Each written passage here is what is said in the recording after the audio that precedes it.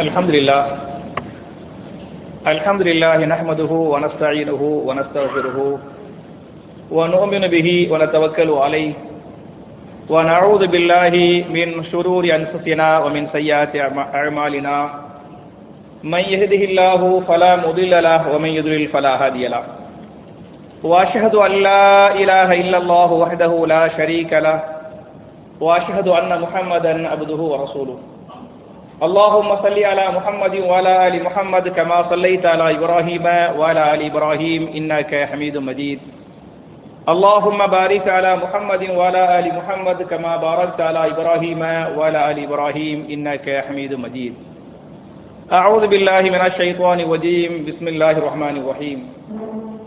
يا ايها الذين امنوا اطيعوا الله واطيعوا الرسول ولا تبطلوا اعمالكم.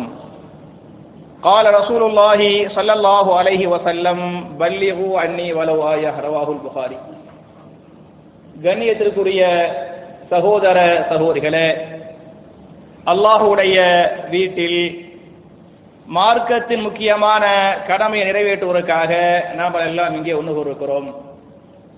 இப்படிப்பட்ட நல்ல சந்தர்ப்பத்தில் நாம் இதற்கு முன்னால் கணவன் மனைவிக்கு செய்ய வேண்டிய கடமைகள் என்ன என்பதை பற்றியும், அதே போன்று மனைவி கணவனுக்கு செய்ய வேண்டிய கடமைகள், மாமியார் மருமகளுக்கு செய்ய வேண்டிய கடமைகள், மருமகள் மாமியாருக்கு செய்ய வேண்டிய கடமைகள், இது போன்ற பரஸ்பர கடமைகளை உரிமைகளை நாம் ஏற்கனவே பார்த்திருக்கிறோம். இந்த குத்பாவை பொறுத்தவரை பெற்றோர்கள் பிள்ளைகளுக்கு செய்ய வேண்டிய கடமைகள் என்ன, பிள்ளைகளை எப்படி வளர்க்க வேண்டும் என்பதை இந்த குத்பாவில் நாம் சுருக்கமாக பார்க்கலாம். என் அருமை சகோதரர்களே, தாய்மார்களே, முதல்ல குழந்தை வளர்ப்பை பற்றி நான் பேசுறதுக்கு முன்னால அல்லாஹ் நமக்கு செய்த அருள் கொடைகளை பற்றி நாம் பேச வேண்டும் என்று சொன்னால், திருமறை குர்ஆன்ல சூரத்துல் நஹல் என்று சொல்லக்கூடிய 16வது அத்தியாயத்தின் 18வது வசனம், அதிலே அல்லாஹ் பேசுகிறான், وَإِن تَعُدُّوا نِعْمَةَ اللَّهِ لَا تُحْصُوهَا. அல்லாஹ்வுடைய நிஅமத்தை நீங்கள் என்ன நினைத்தால், அல்லாஹ் நமக்கு செய்த அருள் கொடைகளை, அல்லாஹ் நமக்கு செய்த நிஅமத்துகளை நீங்கள் எண்ணி பார்த்தால் உங்களால் எண்ணி முடித்துவிட முடியாது.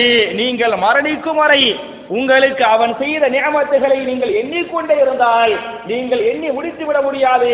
மாறாக எது வந்துவிடும்? மௌத்தே வந்துவிடும் என்று அல்லாஹ் பேசுகிறான். என்ற அடிப்படையில் அவன் செய்த பல்வேறு நிஅமத்துகளில் ஒரு முக்கியமான நிஅமத் என்ன என்று சொன்னால் பிள்ளை பாக்கியம், குழந்தை செல்வம் என்பது அவன் நமக்கு தந்த மிகப்பெரிய ஒரு பாக்கியம், மிகப்பெரிய ஒரு அருள்கொடை என்பதை நாம் புரிந்து கொள்ள வேண்டும். என்ற அடிப்படையில் இந்த அல்லாஹ் நமக்கு கொடுத்த நிஅமத்தை, நமக்கு கொடுத்த பாக்கியத்தை நாம் எப்படி பாதுகாக்க வேண்டும் என்பதை திருமறை குர்ஆன் பேசுகிறது. பிள்ளைகளை பொறுத்தவரை அவர்கள் அல்லாஹ் தந்த பாக்கியம் நிஅமத் என்று நானாக சொல்லவில்லை. திருமறை குர்ஆனில் சூரத்து ஷூரா என்று சொல்லக்கூடிய 42வது அத்தியாயத்தின் 49வது வசனம், அதிலே அல்லாஹ் பேசுகிறான், யஹபு லிமன் யஷாஉ இனாதா. நான் யாருக்கு நாடுகிறேனோ அவர்களுக்கு பிள்ளைகளை அன்பளிப்பாக தருகிறேன் என்று அல்லாஹ் பேசுகிறான். அப்ப நம்முடைய பிள்ளைகள் நமக்கு யார் என்று சொன்னால் நமக்கு அல்லாஹ் கொடுத்த அன்பளிப்புங்கிறதுக்கு இந்த ஆயத்து வந்து அழகான ஆதாரம். மாத்திரமல்லாமல் திருமறை குர்ஆனின் சூரத்துல் கஹ்ஃப் என்று சொல்லக்கூடிய 18வது அத்தியாயத்தின் 46வது வசனத்திலே அல்லாஹ் பேசுகிறான், அல் மாலு வல் பனூன ஜீனத்துல் ஹயாத்தித் துன்யா.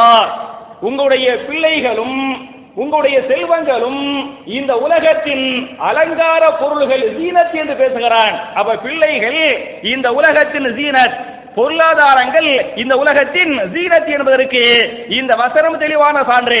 அப்ப ஒரு வசனத்தில் பிள்ளைகளை அன்பளிப்புகள் என்றும், இன்னொரு வசனத்தில் நம்மை அழகுபடுத்தக்கூடிய ஜீனத்துகள் என்றும் அல்லாஹ் பேசிவிட்டு 3வது வசனத்திலே பேசுகிறான். சூரத்து தகாபுன் என்று சொல்லக்கூடிய 64வது அத்தியாயத்தின் 15வது வசனம், அதிலே பேசுகிறான், இன்னமா அம்வாலுக்கும் வஅவுலாதுக்கும் ஃபித்னா. உங்களுடைய பிள்ளைகளும் உங்களுடைய செல்வங்களும் உங்களுக்கு ஃபித்னாக்களே, உங்களை சோதிக்கக்கூடிய குழப்ப பொருள்களே என்று அல்லாஹ் பேசுகிறான். இன்னொரு வசனத்திலே அதே தகாபுன் என்று சொல்லக்கூடிய 64வது அத்தியாயத்தின் 14வது வசனத்திலே அல்லாஹ் பேசுகிறான், யா அய்யுஹல்லதீன ஆமனூ இன்ன மின் அஸ்வாஜிக்கும் அவுலாதிக்கும் அதுவல்லக்கும், ஈமான் கொண்ட மக்களே, உங்களுடைய மனைவிகளில் உங்களுடைய பிள்ளைகளில் சில பேர் உங்களுடைய எதிரிகள், எனவே அவர்கள் விஷயத்திலே நீங்கள் எச்சரிக்கையாக இருந்து கொள்ளுங்கள் என்றும் அல்லாஹ் பேசுகிறான். அப்ப என் அருமை சகோதரர்களே, தாய்மார்களே, இந்த 4 வசனங்களை நீங்கள் சிந்தித்து பாருங்கள். பிள்ளைகளை பற்றி ஒரு வசனம் அல்லாஹ்வுடைய அன்பளிப்பு என்று பேசுகிறார், 2வது வசனம் அல்லாஹ்வுடைய ஜீனத் என்று பேசுகிறது, 3வது வசனம் அல்லாஹ் உங்களுக்கு தந்திருக்கக்கூடிய ஃபித்னாக்கள் என்று பேசுகிறது, 4வது வசனம் உங்களுடைய எதிரிகள் என்று அல்லாஹ் பேசுகிறான். அப்ப அல்லாஹ் ரப்பல் ஆலமீன் பிள்ளைகளை நமக்கு அன்பளிப்பாக தந்திருக்கிறான். அல்லாஹ்வுடைய இந்த அன்பளிப்பாக ஜீனத்தாக பாதுகாப்பதும் அல்லது பாதுகாக்காமல் ஃபித்னாவாக மாற்றி விடுவதும் யாருடைய கையில் இருக்கிறது?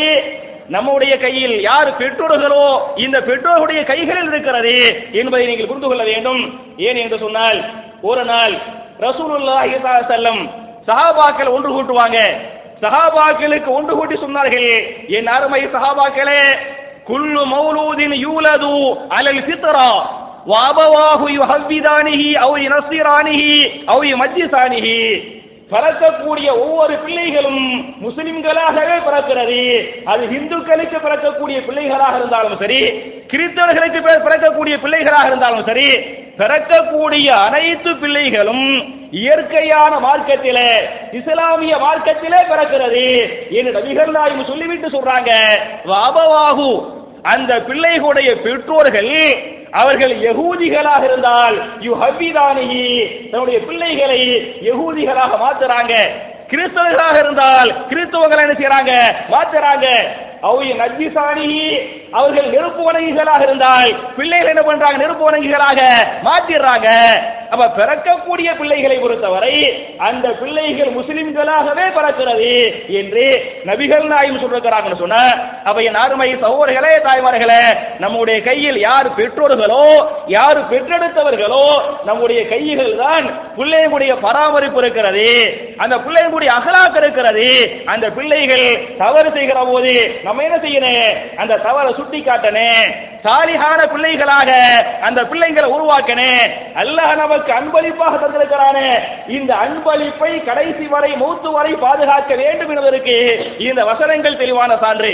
என்ற அடிப்படையில் இந்த அல்லாஹ்வுடைய அன்பளிப்பை நாம் எப்படி அன்பளிப்புகளாக சீரத்துகளாக கடைசி வரை பாதுகாக்க வேண்டும் என்று சொன்னால், 2 வகைகளில் 2 வழிகளில் நாம் பாதுகாக்க வேண்டும். முதல்ல அந்த பிள்ளைகளுக்காக நாம் அதிகம் துஆ செய்ய வேண்டும். நம்முடைய பிள்ளைகளுக்காக பெற்றோர்கள் என்ன செய்யணும்? துஆ செய்யணும்.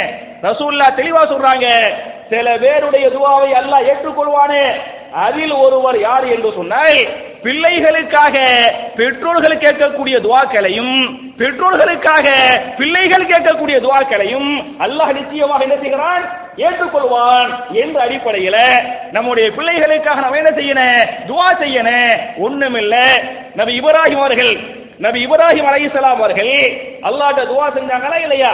அந்த துஆவை திருமறை குர்ஆனின் சூரத்து சாஃபாத் என்று சொல்லக்கூடிய 37வது அத்தியாயத்தின் 100வது வசனத்தில் அல்லாஹ் பதிவு செய்கிறான். இப்ராஹிம் நபி அல்லாஹ்ட்ட துஆ செய்றாங்க, ரப்பி ஹபுலி மினஸ் சாலிஹீன், அல்லாஹ்வே என்னுடைய பிள்ளைகளை சாலிஹான பிள்ளைகளாக ஆக்குவாயாக, சாலிஹான வாரிசுகளை நீ எனக்கு கேட்கிறது யாரு? ஒரு பெரிய ஒரு நபிக இப்ராஹிம் அலைஹிஸ்ஸலாம் அல்லாஹ்ட்ட துஆ செய்றாங்க, அல்லாஹ்வே ரப்பி ஹபுலி மினஸ் சாலிஹீன், சாலிஹான வாரிசுகளை சாலிஹான பிள்ளைகளை நீ எனக்கு தருவாயாக என்று எந்த நபியை அல்லாஹ் ரப்பல் ஆலமீன் கலீலுல்லாஹ், என்னுடைய கலீல், என்னுடைய உற்ற நண்பன் என்று பேசினானோ அந்த இப்ராஹிம் அலைஹிஸ்ஸலாம் அவர்கள், யா அல்லாஹ் என் பிள்ளைய சாலிஹா ஆக்க அல்லாஹ், யா அல்லாஹ் என் பிள்ளைங்களை சாலிஹா ஆக்க அல்லாஹ் என்று அவங்களே கேட்டாங்கன்னு சொன்னா, அப்ப நம்ம என்ன செய்யணும்? கட்டாயமா நம்முடைய பிள்ளைகளுக்காக நாம் துஆ செய்ய வேண்டும் என்பதற்கு இந்த ஆயத்து வந்து ஆதாரம்.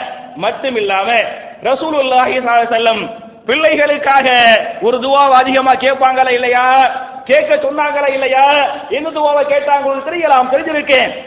ரசூலுல்லாஹ் கேட்ட துஆ அஊது பி கலிமாத்தில்லாஹி தாம்மதி மின் குல்லி ஷைத்தானின், முதல்லையே மின் குல்லி ஷைத்தானின் வஹாமத்தின் வமின் குல்லி ஐனின் லாமா, அல்லாஹ்வே எல்லா விதமான ஷைத்தானிய தீங்குகளை விட்டும் இந்த என்னுடைய பிள்ளையை பாதுகாப்பாயாக. அப்ப நம்ம பிள்ளைகளுக்கு அல்லாஹ்விடத்தில் கேட்க வேண்டியது, அல்லாஹ்வே அனைத்து ஷைத்தானிய தீங்குகளை விட்டும் என்னுடைய பிள்ளையை பாதுகாப்பாயாக என்று துஆ செய்கிறோமா இல்லையா? அப்ப அல்லாஹ் கொடுத்த இந்த பிள்ளைகளை அந்த பிள்ளைகளாக, அன்பளிப்புகளாக, ஜீனத்துகளாக நான் பாதுகாத்துக் கொள்ள வேண்டும் என்று சொன்னால் ரெண்டு வழி. முதல்ல அவங்களுக்காக என்ன செய்யணும்? துஆ செய்யணும் என்பது அல்லாஹ் காட்டக்கூடிய முதல் வழி. இரண்டாவது வழி என்ன என்று சொன்னால் அவர்களுக்கு நாம் செய்ய வேண்டிய உபதேசங்களை செய்ய வேண்டும். நபிகள் நாயகம் ஸல்லல்லாஹு அலைஹி வஸல்லம் எப்படி பிள்ளைகளை வளர்த்தாங்க, அதே மாதிரி சஹாபாக்கள் எப்படி பிள்ளைகளை வளர்த்தாங்க, எப்படி பிள்ளைகளை வளர்க்க சொன்னாங்க என்ற அடிப்படையில் பிள்ளைகளுக்கு உபதேசம் பண்ணுவது நம்மீது கட்டாயமான கடமையாக இருக்கிறது என்பதை நீங்கள் புரிந்து கொள்ள வேண்டும். உதாரணமாக பிள்ளைகளுக்கு சில நபிமார்கள் உபதேசம் பண்ணாங்க, அந்த உபதேசத்தை திருமறை குர்ஆனில் அல்லாஹ் பதிவு செய்கிறான். உதாரணமாக திருமறை குர்ஆனின் சூரத்துல் பக்ரா என்று சொல்லக்கூடிய 2வது அத்தியாயத்தின் 132 அதை நீங்கள் படித்து பாருங்கள். வஸ்ஸாபிஹா இப்ராஹீமு பனீஹி வ யாக்கூப யா பனிய இன்னல்லாஹ அஸ்தஃபா லகுமுத்தீன ஃபலா தமூதுன்ன இல்லா வ அன்தும் முஸ்லிமூன். 2 நபிமார்கள் தங்களுடைய பிள்ளைகளுக்கு செய்த உபதேசங்களை இந்த வசனத்திலே அல்லாஹ் பதிவு செய்கிறான். யார் யார்? முதல் நபி இப்ராஹிம் அலைஹிஸ்ஸலாம், இரண்டாவது யாக்கூப் அலைஹிஸ்ஸலாம் அவர்கள்.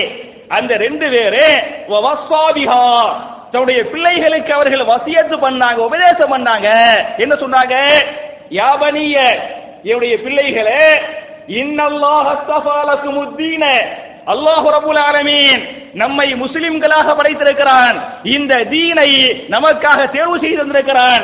எனவே ஃபலா தமூதுன்ன இல்லா வ அன்தும் முஸ்லிமூன், நீங்கள் முஸ்லிம்களாகவே மரணிக்க வேண்டும், முஸ்லிம் அல்லாத வேறு நிலைகளில் நீங்கள் மரணித்து விடக் கூடாது என்று இப்ராஹிம் அலைஹிஸ்ஸலாம், யாக்கூப் அலைஹிஸ்ஸலாம் தன்னுடைய பிள்ளைகளுக்கு உபதேசம் பண்ணாங்களே. இந்த உபதேசத்தை நம்ம என்ன செய்யணும்? நம்ம பிள்ளைகளுக்கு செய்யணும்ங்கிறதுக்கு இந்த ஹதீஸ் வந்து, இந்த ஆயத்து வந்து அழகான ஆதாரம். அதே மாதிரி பாத்தீங்களாக்க நீங்க வரலாறுகளை படிச்சு பாத்தீங்களாக்க சஹாபாக்கள் பிள்ளைகளுக்கு எப்படி உபதேசம் பண்ணுவாங்க, அதே மாதிரி தாபியீன்கள், சபா தாபியீன்கள், இமாம்கள், முஹத்திதுகள் தங்களுடைய பிள்ளைகளுக்கு எப்படி உபதேசம் பண்ணுவாங்க என்று சொன்னால், உதாரணமாக நம்ம எல்லா குத்பாவுலையும் இமாம் புகாரியை பற்றி பேசுகிறோமா இல்லையா? சஹீஹுல் புகாரில இத்தனாவது ஹதீஸ், சஹீஹுல் புகாரில அத்தனாவது ஹதீஸ் என்று பேசுகிறோமா இல்லையா? நான் கேட்கிறேன், இப்ராஹிம் அலைஹிஸ், அதாவது புகாரி இமாம் புகாரி அவர்கள் அவங்க பெரிய ஒரு இமாம் ஆனாங்களே, பெரிய ஒரு முஹத்திஸ் ஆனாங்களே, அதற்கு யாரு காரணம், என்ன காரணம் என்று சொன்னால் யாரு காரணம்? அவங்க வாப்பா தான் காரணம். அவங்க இமாம் புகாரி அவங்க பெரிய ஒரு முஹத்திஸ் ஆனதுக்கு அவங்க வாப்பா தான் காரணம். அவங்க வாப்பா யாரு? இஸ்மாயில். இமாம் புகாரியுடைய பேர் வந்து முஹம்மத். இமாம் புகாரியுடைய பேர் என்ன? முஹம்மத். அவங்க வாப்பாவுடைய பேர் என்ன? இஸ்மாயில். இமாம் புகாரியை போன்று இமாம் இஸ்மாயிலும் பெரிய ஒரு முஹத்திஸ். அவங்க யாருக்கு நிகரான முஹத்திஸ் என்று சொன்னால் இமாம் மாலிக் இருந்தாங்களா இல்லையா? இமாம் மாலிக்கும் இமாம் இஸ்மாயில் யாரு?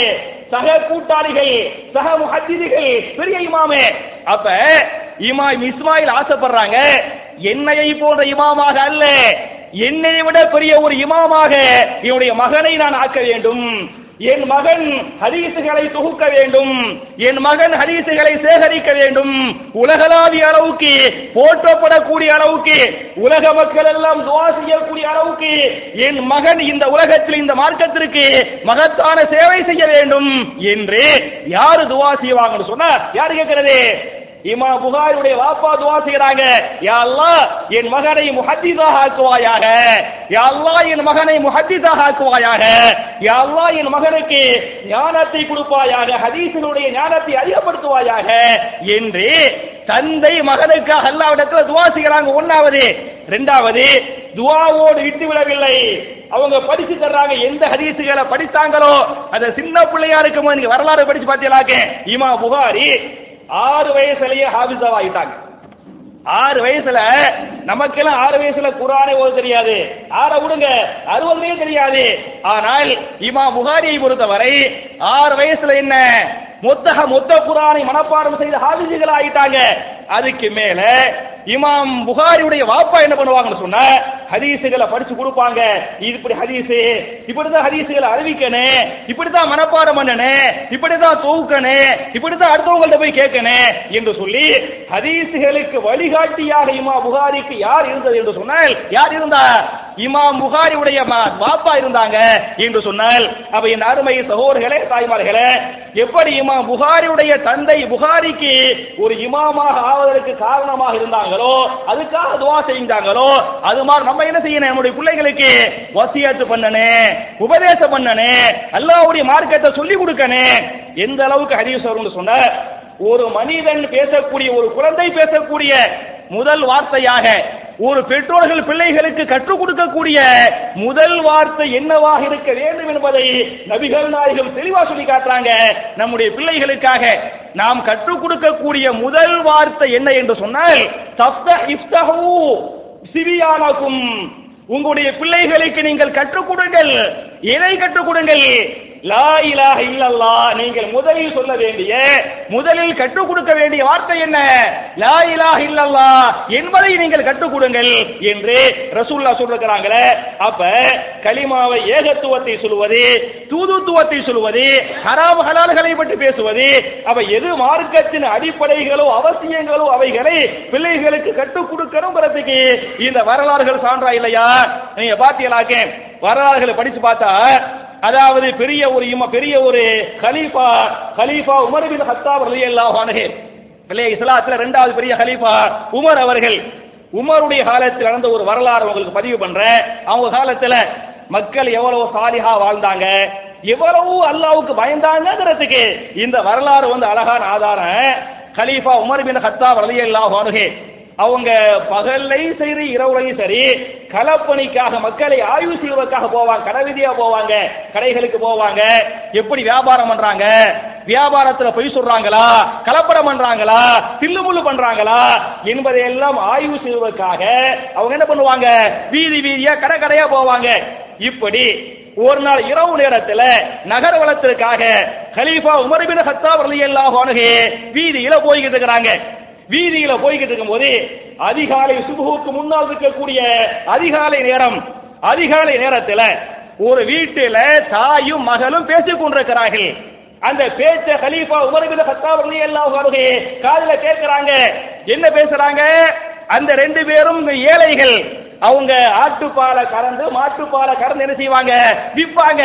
பால் கறந்து விற்கக்கூடிய ஏழைகளாக அவங்க வசிச்சுக்கிட்டு இருக்கிறாங்க. அப்ப அம்மா பாலை கறக்குறாங்க. பாலை கறந்தா பால் பத்தல, எல்லாத்துக்கும் கொடுக்க விநியோகம் செய்ய முடியாது. பால் பத்தலங்கிறனால அம்மா மகளுக்கு சொல்லுவாங்க, என்னுடைய மகளை இந்த பால் மக்களுக்கு பத்தாது, விற்கிறதுக்கு பத்தாது, அதனால இதுல என்ன செய்ய, கொஞ்சோன்னு தண்ணிய ஊத்து என்று உம்மாவே சொல்லுவாங்க. அப்படி அம்மா சொல்லுகிற போது மகள் சொல்லுவாள், அல்ல, பாலில் தண்ணீரை கலக்கக்கூடாது என்பது அல்லாஹ்வுடைய கட்டளை, இது கலீஃபாவுடைய கட்டளையும் சேர்த்திருக்கிறது. எனவே இப்படி கலப்படம் பண்ணுவது மார்க்கத்தில் தப்பு கூடாது என்று மகள் அம்மாவுக்கு சொல்லுவாங்க. அதுக்கு அம்மா சொல்லுவாங்க, கலீஃபா என்ன பார்த்துக்கிட்டு இருக்கிறாரு, இந்த பால்ல தண்ணி நம்ம கலக்கிறவன், இது கலீஃபாவுக்கு தெரியவா போகுது, கலீஃபா பார்க்கவா செய்யறாரு என்று உம்மா மகள்கிட்ட கேட்பாங்க. இப்படி உம்மா மகளிடத்தில் கேட்கிற போது அதற்கு மகள் சொன்ன அற்புதமான வார்த்தையை இமாம் தஹவி பதிவு பண்றாங்க. மகள் தாயிடத்தில் சொன்ன வார்த்தை, என்னுடைய தாய் அவர்களே, இன்கான அமீருல் முஃமினீன லா யரானா, ஒருவேளை அமீருல் முஃமினீன் நம்மை பார்க்காவிட்டாலும் ஃபரப்பு அமீரில் முஃமினீன யரானா, அமீருல் முஃமினுடைய ரப்பு நம்மை பார்த்துக் கொண்டிருக்கிறான். அமீருல் முஃமினின் கலீஃபா உமர் பின் கத்தாப் ரலியல்லாஹு அன்ஹு நம்ம பால்ல தண்ணியை கலக்கறானே, அதை பார்க்க முடியல. ஆனால் அமீருல் முஃமினை படைத்தானே, அவருக்கு ரப்பாக இருக்கிறானே, ஃபரப்பு அமீருல் முஃமினின் யரானா, அவன் நம்மை பார்த்துக் கொண்டிருக்கிறான். இந்த பாவத்தை தவறை செய்துவிடக் கூடாது என்று மகள் தாய்க்கு உபதேசம் பண்ணாங்க என்று சொன்னால், அப்ப என் அருமை சகோதரர்களே தாய்மார்களே, நம்முடைய முந்தி காலத்து மக்கள், முஸ்லிம்களாக வாழ்ந்த மக்கள் எவ்வளவு நேர்மையாக, எவ்வளவு நீதமாக, எந்த அளவுக்கு அல்லாஹ்வுக்கு பயந்து வாழ்ந்தாங்கிறதுக்கு இந்த வரலாறு சான்றா இல்லையா? அதே மாதிரி அதே இமாம் தஹவியே தன்னுடைய தாரீகுல் இஸ்லாத்துல இன்னொரு வரலாறு பதிவு பண்றாங்க. சம்பந்தப்பட்ட அதே இரண்டாவது கலீஃபா உமர் பின் கத்தாப் ரலியல்லாஹு அன்ஹு அவங்க இரவு நேரத்துல மாறு வேடத்துல மக்கள்கிட்ட போய் ஆய்வு செய்வாங்க. யார் யார் தப்பு செய்யறா, குற்றவாளிகளை பிடிக்க வேண்டுமா இல்லையா, குற்றவாளிகளை பிடிப்பதற்காக இரவு நேரத்துல மாறு வேடத்துல களப்பணி செய்வாங்க. அதுல ஒருத்தர் ஒரு தோட்டத்துக்கு போவாங்க, ஒருத்தர் ஆடு மேய்ச்சிக்கிட்டு இருப்பாரு, ஆடு மேய்க்கக்கூடிய இடையன், அவர் ஆடு மேய்ச்சிக்கிட்டு இருப்பாரு. அவர்கிட்ட வந்து கலீஃபா போவாங்க, கலீஃபான்னு அவருக்கு தெரியாது, கலீஃபா போவாங்க, சொல்லுவாங்க எனக்கு வந்து ஒரு ஆடு தேவைப்படுதுப்பா, ஒரு ஆட்டை நீ என்கிட்ட வித்துரு, நான் உனக்கு எவ்வளவு காசு வேணுமோ அந்த காசை உன்கிட்ட கொடுத்துறேன் என்று கலீஃபா உமர் பின் கத்தாப் ரலியல்லாஹு அன்ஹு அவர்கிட்ட வந்து ஒரு ஆட்டை என்ன செய்வாங்க, விலை கொடுத்து பேசுவாங்க, கேட்பாங்க. அதுக்கு அவர் சொல்லுவாரு, இந்த ஆட்டுக்கு நான் ஓனது இல்ல, நான் வந்து வேலைக்காரன் தான், நான் மேய்க்கிறேன், நான் இந்த ஆட்டை விற்க கூடாது, அந்த அதிகாரம் எனக்கு வந்து இல்ல என்று அவர் சொன்னார். அதுக்கு கலீஃபா சொல்லுவாங்க, இந்த ஆட்டுக்கு நீ ஓனரா இல்லாம இருந்தாலே, நீ விற்க முடியாம இருந்தாலே நீ என்ன செய்யன்னு சொன்னா, இந்த ஆட்டை எனக்கு வித்துரு, இந்த ஆட்டை எனக்கு வித்துரு, எனக்கு வித்துட்டு ஓனர் இந்த ஆடு எங்கன்னு கேட்பாரா இல்லையா, கேட்டா நீ சொல்லு ஓனாய் தின்று விட்டது என்று சொல்லிவிடு. யார் சொல்றா, கலீஃபா சொல்றாங்க, ஆட்டை வித்துருப்பா, நீ காசை வச்சுக்க, நீ காசை செலவு செஞ்சிருக்க, யாராவது ஓனர் வந்து கேட்டா நீ சொல்லு ஓனாய் தின்றுச்சு என்று நீ சொல்லிவிடு என்று கலீஃபா உமர் பின் கத்தாப் ரலியல்லாஹு அன்ஹு அவரை சோதிப்பதற்காக ஏன் பண்றாங்க, அவருக்கு எந்த அளவுக்கு அல்லாஹ்வுடைய பயம் இருக்கிறது என்று அவரை சோதிப்பதற்காக இந்த ஒரு வார்த்தையை போடுவாங்க. இத போட்டவனையே அந்த ஆடு மேய்க்கக்கூடிய இடையன் பேசுவார், இன்னல்லாஹ யரானா, என்னுடைய தோழர் அவர்களே, என்னுடைய முதலாளிய பாக்காட்டியாலே நம்ம ரெண்டு பேரை யார் பார்க்கிறது, நம்மை படைத்த அல்லாஹ் பார்த்து கொண்டிருக்கிறான், எனவே நான் அல்லாஹ்வுக்கு அஞ்சுகிறேன் என்று அவர் சொல்லுவாரு. சொன்ன உடனே கலீஃபா சொல்லுவாங்க, நான் யார் என்று சொன்னால், நான் தான் யாரு, கலீஃபா உமர் பின் கத்தாப், நான் தான் கலீஃபா என்று சொல்லிவிட்டு இந்த செய்தியை அவருடைய ஓனர்ட்ட போய் சொல்லுவாங்க. ஓனர்ட்ட சொல்லி, இந்த மாதிரி நல்லவங்க, இந்த மாதிரி இரையச்சம் உள்ளவரை நீங்கள் அடிமையாக வைத்துக் கொள்ளாமல் நீங்கள் விடுதலை செய்து விடுங்கள் என்று சொல்லி அவர் விடுதலை பண்ண வச்சு, அப்ப அவருக்கு கலீஃபா சொல்லுவாங்க, ஃபதாலிக விகாயத்து மினன்னாரி, எந்த இரையச்சம், எந்த நேர்மை அடிமை தலையிலிருந்து உங்களை விடுதலை செய்ய வைத்ததோ அந்த இரையச்சம், அந்த நேர்மை நரகத்தை விட்டு உங்களை என்ன செய்ய பாதுகாக்க என்று கலீஃபா உமர் பின் கத்தாப் ரலியல்லாஹு அன்ஹு அந்த மக்களுக்கு சொல்றாங்கன்னு சொன்னா, அப்ப என் அருமை சகோதரர்களே, தாய்மார்களே, அவங்க எல்லாம் எப்படி வாழ்ந்தாங்க, எப்படி வளர்க்கப்பட்டாங்க, எப்படி உருவாக்கப்பட்ட ஒவ்வொரு விஷயத்திலையும் அல்லாஹ் நம்மளை பார்க்கிறான், அல்லாஹ் நம்மளை பார்க்கிறான். மக்கள் பார்க்காவிட்டாலும் இல்லையா, மக்களை ஏமாற்றி விடலாம், மக்கள் பார்க்காவிட்டாலும், மக்களை ஏமாற்ற முடிந்தாலும் நம்மை அல்லாஹ் பார்த்து கொண்டிருக்கிறான். ஒவ்வொரு வார்த்தைகள், ஒவ்வொரு அங்க அசைவுகள் அல்லாஹ்வால் கண்காணிக்கப்பட்டு பதிவு செய்யப்படுகிறது.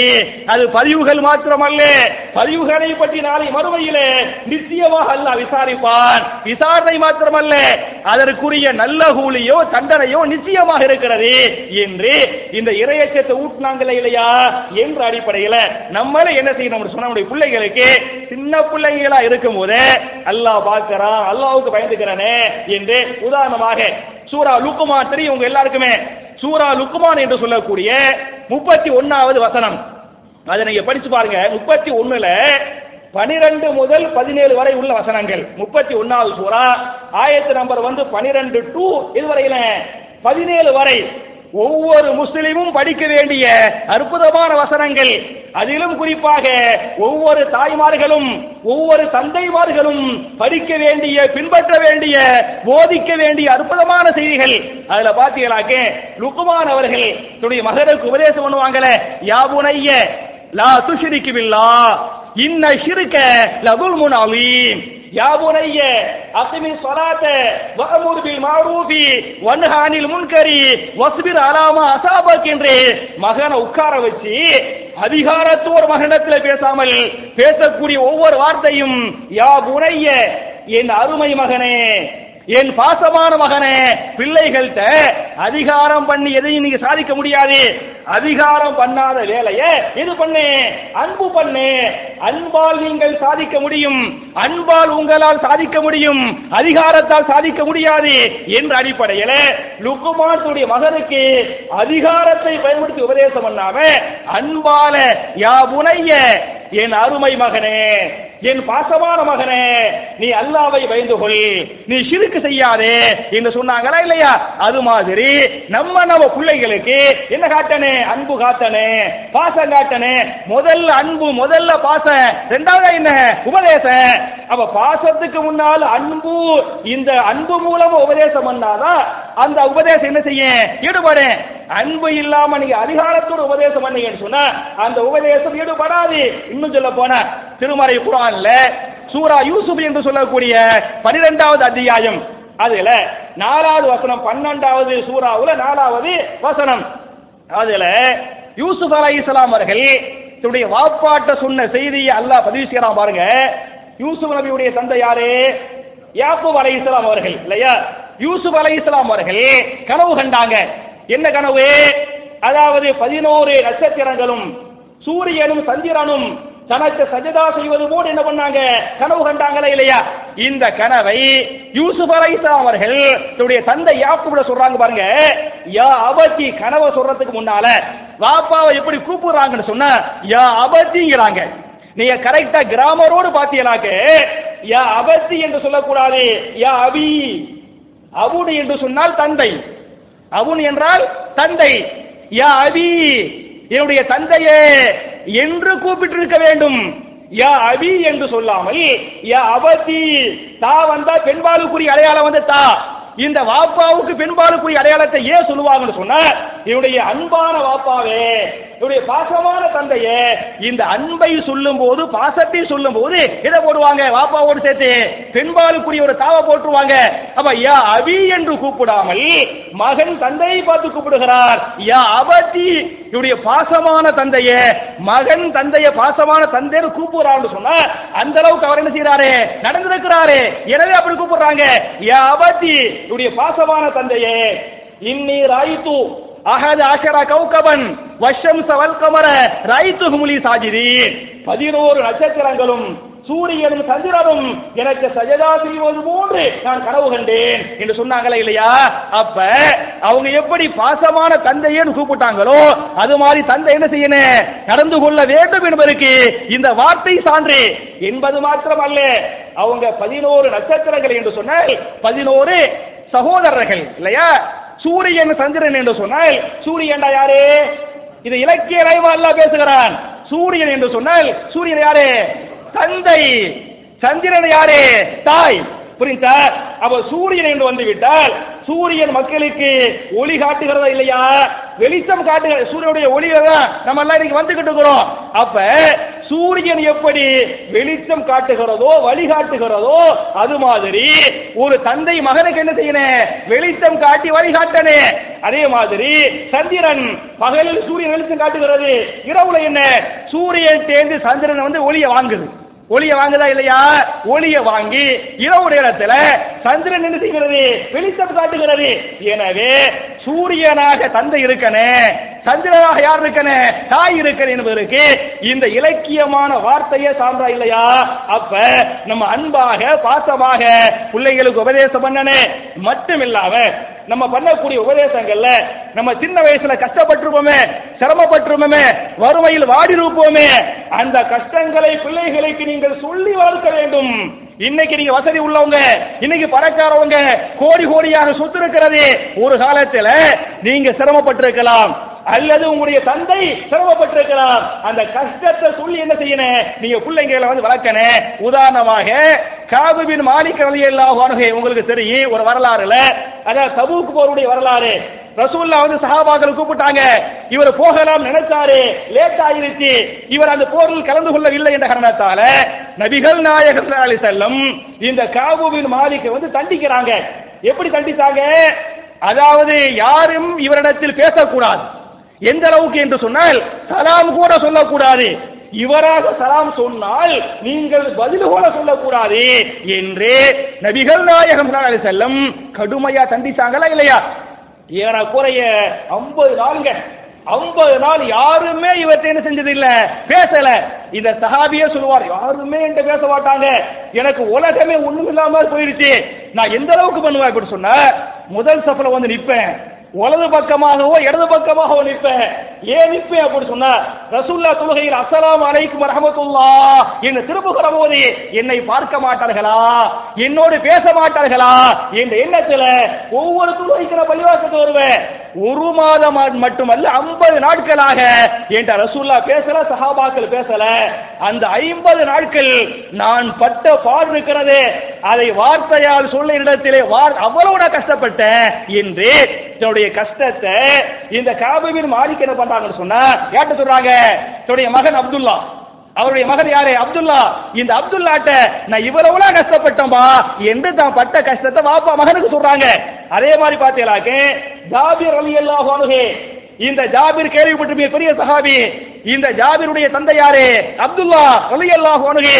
இந்த ஜாபிர் பின் அப்துல்லா ரலியல்லாஹு அன்ஹு எப்போது இஸ்லாத்திற்கு வருகிறார் என்று சொன்னால், நபிகள் நாயகம் ஸல்லல்லாஹு அலைஹி வஸல்லம் ஹிஜ்ராவிற்கு வருவதற்கு முன்னால் மக்காவில் இருக்க போது, இவர் மதீனாக்காரர், ரசூலுல்லாஹ்வை கேள்விப்பட்டு அங்கிருந்து மக்காவுக்கு என்ன பண்றாரு, இஸ்லாத்தை ஏத்துக்கிறாரு. இஸ்லாத்தை ஏற்றுக்கொள்ளும் பொழுது அவருடைய மகன் 12 வயசு மகனாக இருக்கக்கூடிய இந்த ஜாபிர், வாப்பா அப்துல்லா இஸ்லாத்துக்கு வர்றாங்க. அப்ப 12 வயசு பையன் ஜாபிர், ஜாபிர மதீனாவிலிருந்து மக்காவுக்கு அழைச்சிட்டு வர்றாங்க.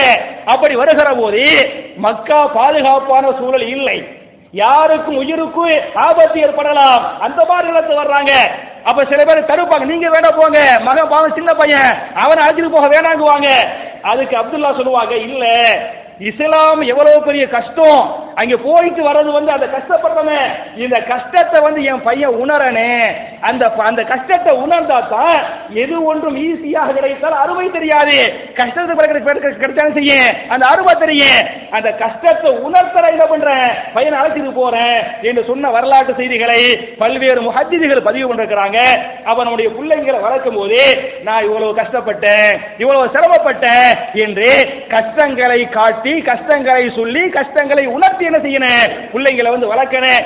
அதே மாதிரி பாத்தீங்கன்னாக்க பிள்ளைங்க செய்யக்கூடிய தவறுகளை மூஞ்சில் அடிச்ச மாதிரி பேசாம, அவமானப்படுத்தாம, கேவலப்படுத்தாம, அந்த பிள்ளைங்களுக்கு மென்மையா பக்குவமா தவறுகளை சொல்லி திருத்தணுங்கிறதுக்கு ஒரே ஒரு வரலாறு மட்டும் சொல்லி இவருடைய முதல் குத்துபாவை நான் முடிக்க வேண்டும் என்று சொன்னால், இமாம் புகாரியே தங்களுடைய சஹீஹுல் புகாரியில இந்த ஹதீஸ் பதிவு பண்றாங்க. ரசூலுல்லாஹி ஸல்லல்லாஹு அலைஹி வஸல்லம் சஹாபாக்கள்கிட்ட எப்படி நடந்து கொண்டார்கள், சஹாபாக்கள் செய்யக்கூடிய தவறுகளை எப்படி தடுக்கிறாங்க, எப்படி திருத்துறாங்கிறதுக்கு இது ஒரு அழகான ஒரு ஆதாரம். ஒரு சஹாபி, அவர் பேர் அபூ பக்கரா, அபூ பக்கர் இல்ல, அபூ பக்கரா ரலியல்லாஹு அன்ஹு. ரசூலுல்லாஹி ஸல்லல்லாஹு அலைஹி வஸல்லம் தொழு வச்சுக்கிட்டு இருப்பாங்க, ஒரு தொழுகை, அதுல சஹாபாக்கள் தொழுவாங்க, ரசூலுல்லாஹ் ருக்குவுக்கு போயிடுவாங்க. ரசூலுல்லாஹ் ருக்குவுக்கு போன உடனே இந்த அபூ பக்கரா ரலியல்லாஹு அன்ஹு லேட்டா வந்த சஹாபி, தொழுகைக்கு லேட்டா வர்றாரு, அவர் லேட்டா பள்ளிக்கு வர்றாரு. ரசூலுல்லாஹ் சஹாபாக்கள் இதுல இருக்கிறாங்க, ருக்குவுல இருக்கிறாங்க. இவர் என்ன நினைச்சாருன்னு சொன்னா, நம்ம மெதுவா வந்தமாக ரசூலுல்லாஹ் ருக்குவை விட்டு எந்திரிச்சிடுவாங்க, அந்த ரக்காத் என்ன செய்யாது, கிடைக்காது என்ற காரணத்தால சீக்கிரமா போய் நாம் ருக்குவை பெற்றுக் கொள்ளலாம் என்ற அந்த எண்ணத்துல அந்த சஹாபி என்ன பண்ணாருன்னா, வேகமா சப்புல சேர்ந்து ருக்கு பண்ணாம வந்தாரு, அங்கேயே ருக்கு போயிட்டாரு. பள்ளிவாசல் திறந்து உடனே பார்க்கிறாரு, எல்லாரும் ருக்குல இருக்கிறாங்க. நம்ம வர்றதுக்குள்ள சப்புல சேர்றதுக்குள்ள ரசூலுல்லாஹ் எந்திரிச்சிட்டா, ருக்கு விட்டு எந்திரிச்சிட்டா ரக்காத்து போயிடுமே, அந்த ஒரு ஆர்வத்துல அங்கனே ருக்கு போயிட்டாரு. அங்கனே ருக்கு போயிட்டு ருக்குவுலே ஓடிடுவாரு. ருக்குவுக்கு போயிட்டு ருக்குவுலயே நடந்து சப்புல சேர்ந்துக்கிடுவார். சப்புல சேர்ந்து அவர் ருக்குவுல வேக வேகமா ஓடி வந்தாரு. அந்த கால் ஓசை, நடை ஓசை, அந்த ரசூலுல்லாஹ் தொழுகையில கேட்டுருவாங்க, யாரோ இந்த மாதிரி என்னமோ பண்றாங்க என்பதை புரிந்து கொண்ட நபிகள் நாயகம் ஸல்லல்லாஹு அலைஹி வஸல்லம் தொழுகைக்கு பிறகு சலாம் கொடுத்துட்டு கேட்பாங்க, யாருப்பா ஓடி வந்தது, யாரோ ருக்கு பண்ணிட்டு ஓடி வந்த மாதிரி தெரியுது, யாருப்பா அந்த ஆளு அப்படின்னு கேட்பாங்க. சம்பந்தப்பட்ட அந்த சஹாபி பயந்துகிட்டு, யார ரசூலுல்லாஹ் நான் தான் அந்த வேலையை பண்ணேன் அப்படின்னு அவர் சொல்லுவார். அவர் சொன்ன உடனே ரசூலுல்லாஹி ஸல்லல்லாஹு அலைஹி வஸல்லம் இது தவறு, அவர் செஞ்சது என்ன தப்பு, தவறு, அந்த தவறை எப்படி தடுக்கிறாங்க பாருங்க. ஜாதகல்லாஹு ஹிர்சன், உங்களுடைய ஆர்வத்தை அல்லாஹ் அதிகப்படுத்துவானாக. முதல்ல இப்படி செய்யாதீன்னு சொல்லல, முதல்ல சொல்றாங்க ஜாதகல்லாஹு ஹிர்சன், உங்களுடைய ஆசையை, உங்களுடைய ஆர்வத்தை அல்லாஹ் அதிகப்படுத்துவானாக. வலாக்கின் லா தஊத், இருந்தாலும் இனிமேல் இப்படி செய்ய வேண்டாம், செய்ய வேண்டாம் என்ற தடை என்ன பிறகு வருது. ஃபர்ஸ்ட் என்ன, உங்களுடைய ஆசையை ஆர்வத்தை அல்லாஹ் அதிகப்படுத்தட்டும் என்று நபிகள் நாயகம் ஸல்லல்லாஹு அலைஹி வஸல்லம் அவருடைய தவறை திருத்துக்கிறாங்க என்று சொன்னால் நம்முடைய பிள்ளைகளும் தப்பு செய்வாங்க இல்லையா?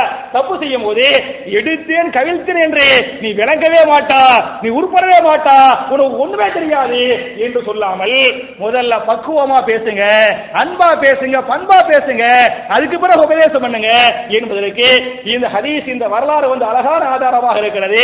எனவே என் அருமை சகோதரர்களே, நபிகள் நாயகம் ஸல்லல்லாஹு அலைஹி வஸல்லம் பிள்ளைகளை எப்படி வளர்க்க சொல்றாங்களோ, எப்படி வளர்த்தாங்களோ, அதே மாதிரி சஹாபாக்கள் எப்படி பிள்ளைங்களை வளர்த்தாங்களோ, அதுபோன்று நம்முடைய பிள்ளைகளை ஒரு அன்பான, இறைச்சமுள்ள, சாலிஹான பிள்ளைகளாக நம்முடைய பிள்ளைகளை அல்லாஹ் ஆக்குவது மாத்திரம் அல்லாமல் நாளை மறுமையில நம்மை நரகத்தை விட்டு பாதுகாக்கக்கூடிய பிள்ளைகளாக நம்முடைய பிள்ளைகள் நமக்கு இம்மையில் மாத்திரம் ஜீனத் அல்ல, மறுமையில் ஜீனத்தாக நம்முடைய பிள்ளைகள் இம்மையில் அல்லாஹ்வுடைய நியமத்து மாத்திரம் அல்ல, மறுமையில் நியமத்துகளாக நம்முடைய பிள்ளைகளை அல்லாஹ் ஆக்கி அருள்வானாக என்ற துஆவோடு முடிக்கிறேன்.